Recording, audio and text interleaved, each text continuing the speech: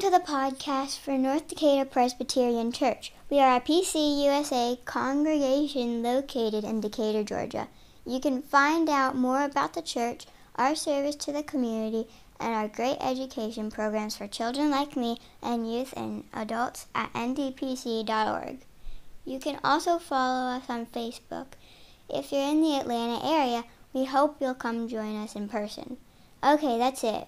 On to this week's scripture and sermon. The reading this morning is from 1 Kings chapter 17.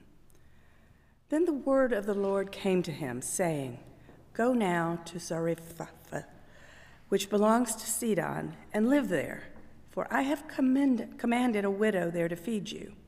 So he went out and went to Zarephath.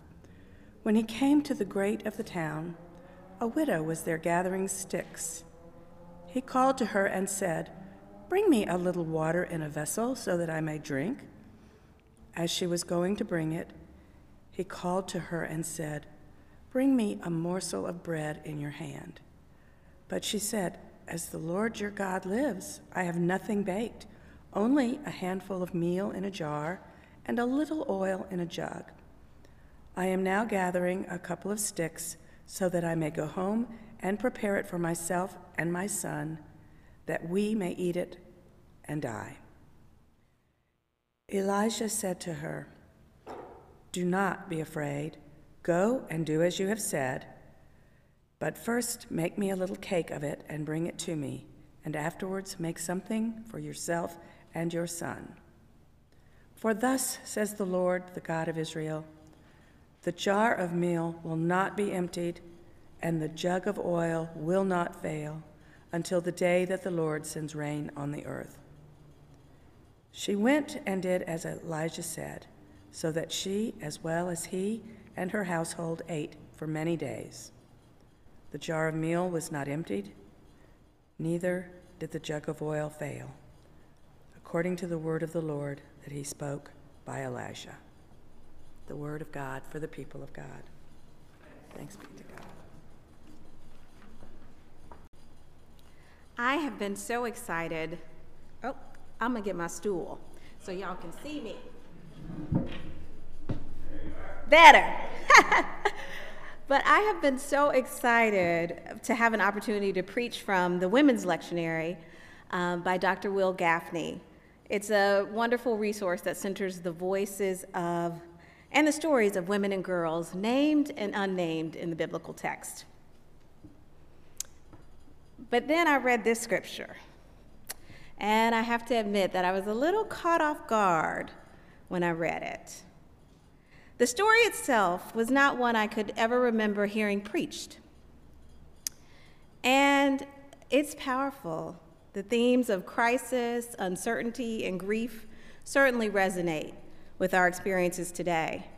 But what surprised me the most about this text is how annoyed I got with Elijah.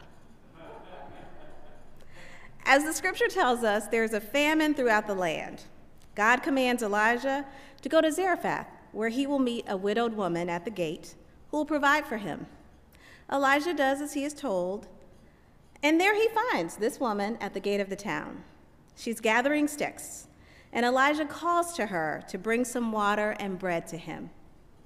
In just a few verses, we learn that this woman is in crisis. She is grieving the death of her spouse, grieving this time of extreme famine in her land, grieving that she can not provide enough to take care of her family, and also grieving that her and her child are close to death. Elijah asks her to bring him bread, and as Cheryl read, she tells him, As the Lord your God lives, I have nothing baked, only a handful of meal in a jar, and a little oil in a jug. I'm now gathering a couple of sticks so that I may go home and prepare it for myself and my son, that we may eat it and die. This is a polite way of saying, Sir, read the room. I won't have anything for you. I am literally dying here, and I am trying to make a miracle out of a handful of flour and a couple of sticks. Hence my annoyance. Elijah's request, given the circumstances, feels exploitative. How could he ask this woman on the margins of everything, life, survival, society, to give him her last? This woman is not just providing for herself, she's also providing for her dying child as well. And so what reads to some as a triumphant story of faith, at first just looked to me like a story that's way too common in this society. The most oppressed and the most vulnerable get asked to give up everything for people in more privileged positions. I'm reminded of the ways we have asked, demanded of essential and frontline workers to give more and more and more of themselves to us in this pandemic.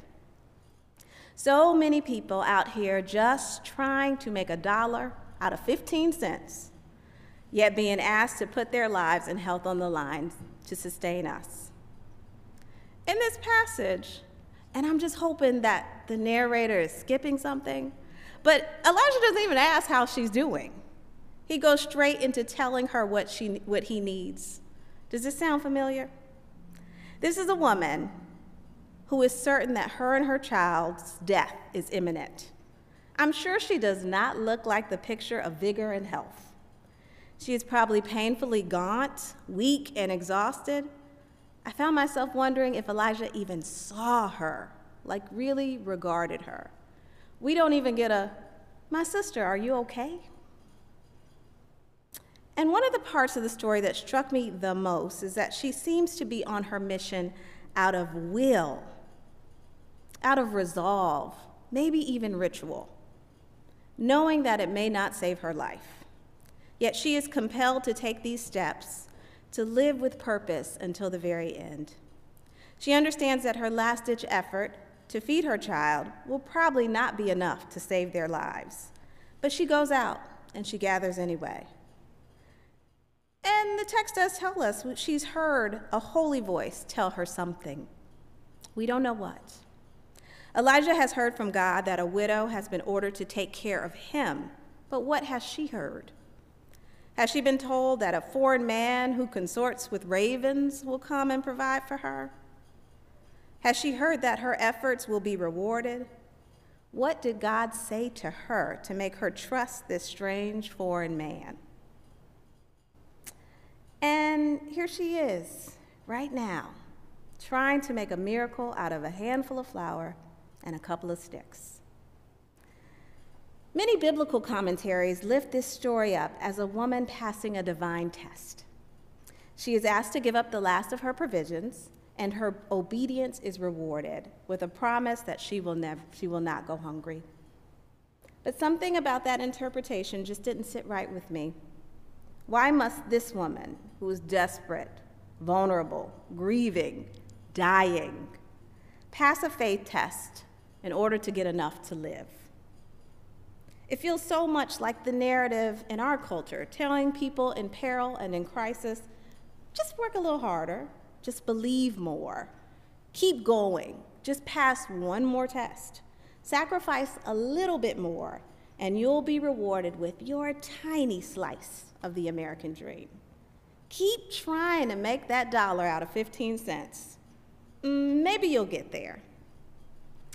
But the more I read this text and sat with it, a question kept coming up in my spirit. Who is the real prophet here? Who is the powerful agent of God in this story? The widow of Zarephath has very, very, very little, but she still has more than Elijah.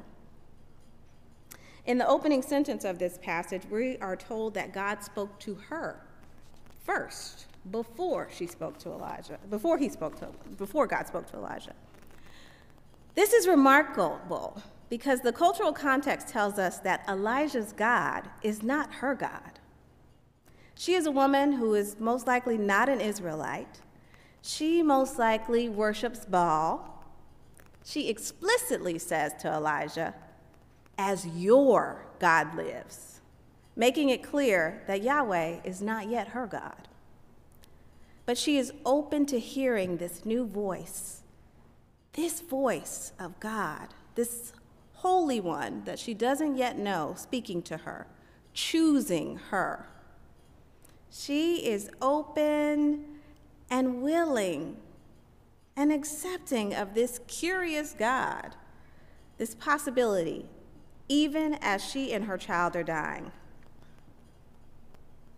She acts even when it seems futile, when it makes no practical sense, but she sees some holy sense in her trek to gather sticks.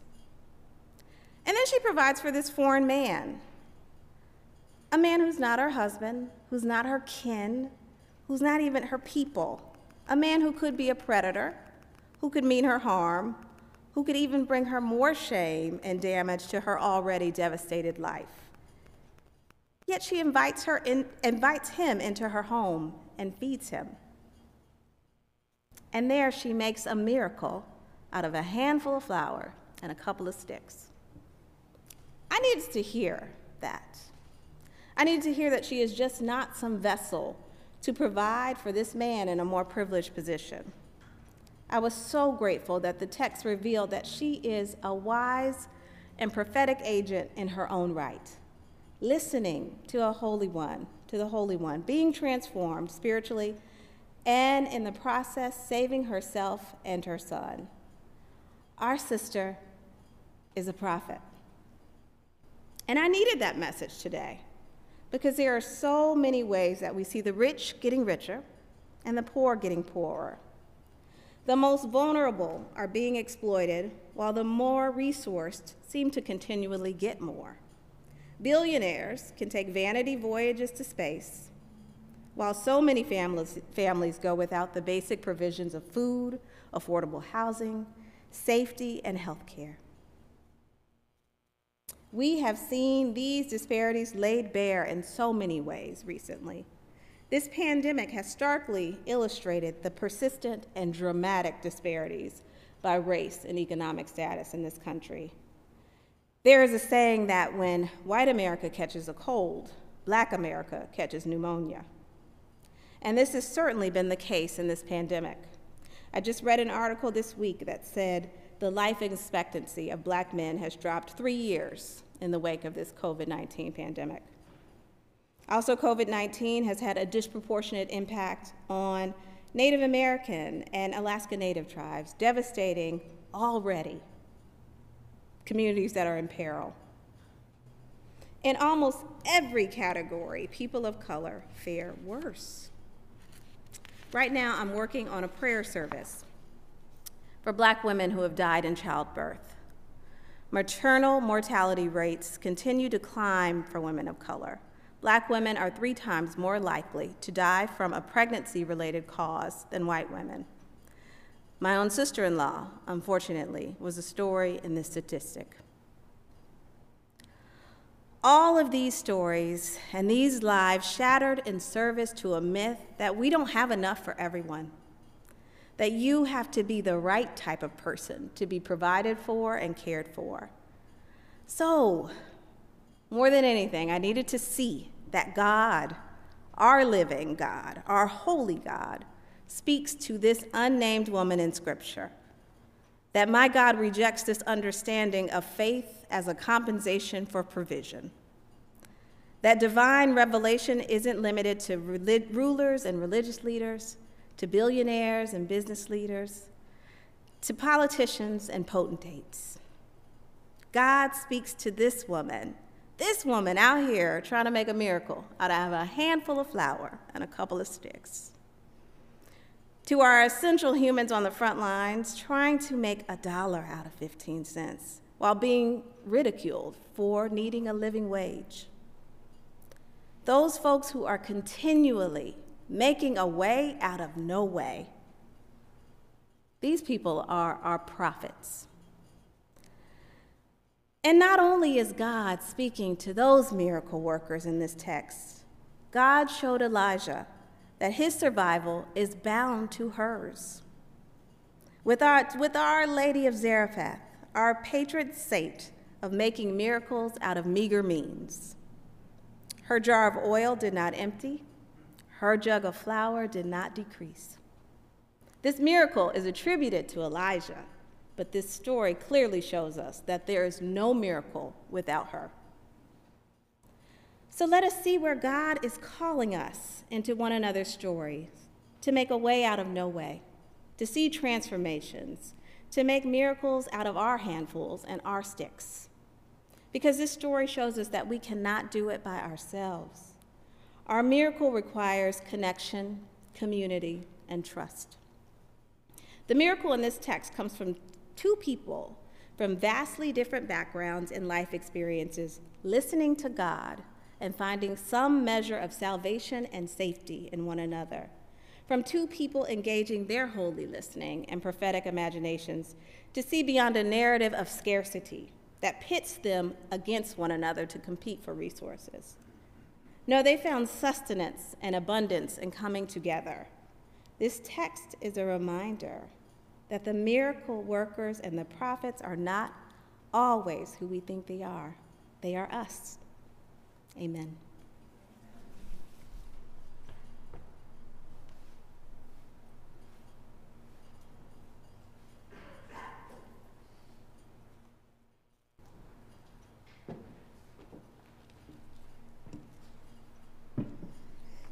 Thank you, Pastor Zena, for illuminating this women's scripture for us this morning. Let us continue our time together in prayer.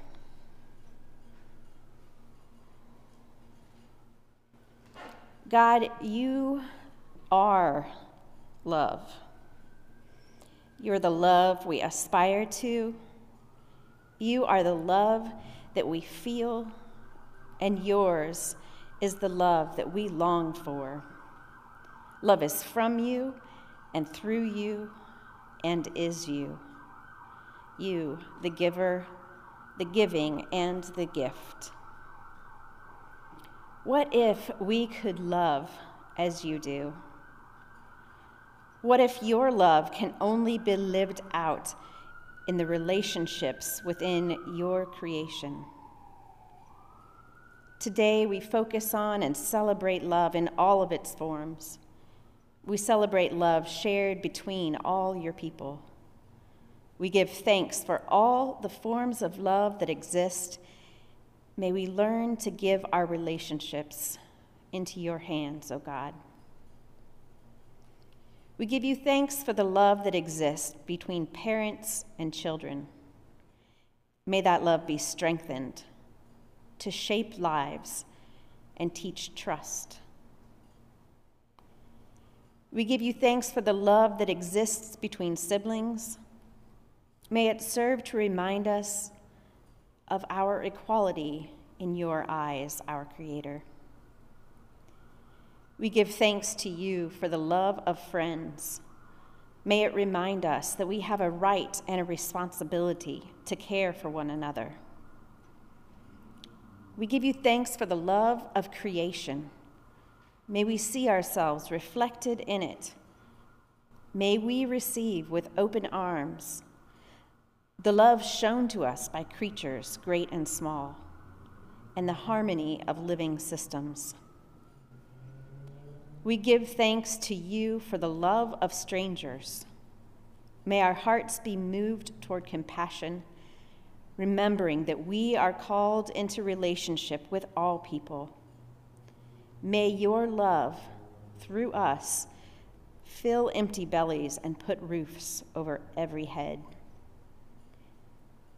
We give thanks to you, God, for love lost and the love of forgiveness. May we be reminded that even when hearts are broken, your love can make us whole. We give thanks to you, God, for romantic love, a gift of joy and a mysterious connection of bodies and souls, a blessed stirring from deep within. We give thanks for love remembered, that in Jesus Christ, not even death can separate us from your love, O God. All love is a gift from you and is you, and we treasure it and celebrate it in one another.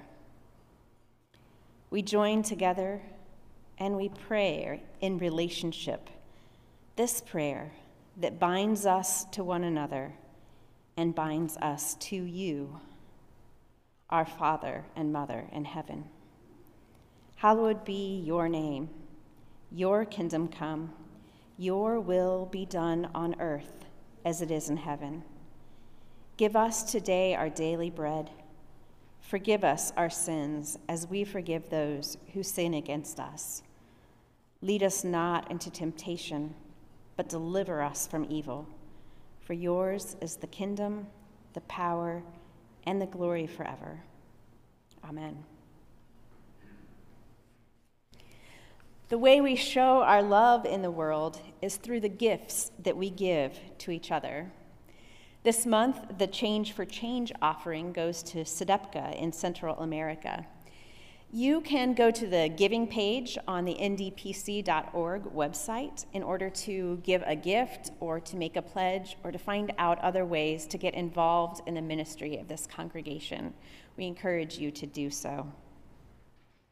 Let us close our worship together by being reminded of your love that even when we depart from one another, holds us fast. Let us sing, O love that will not let us go.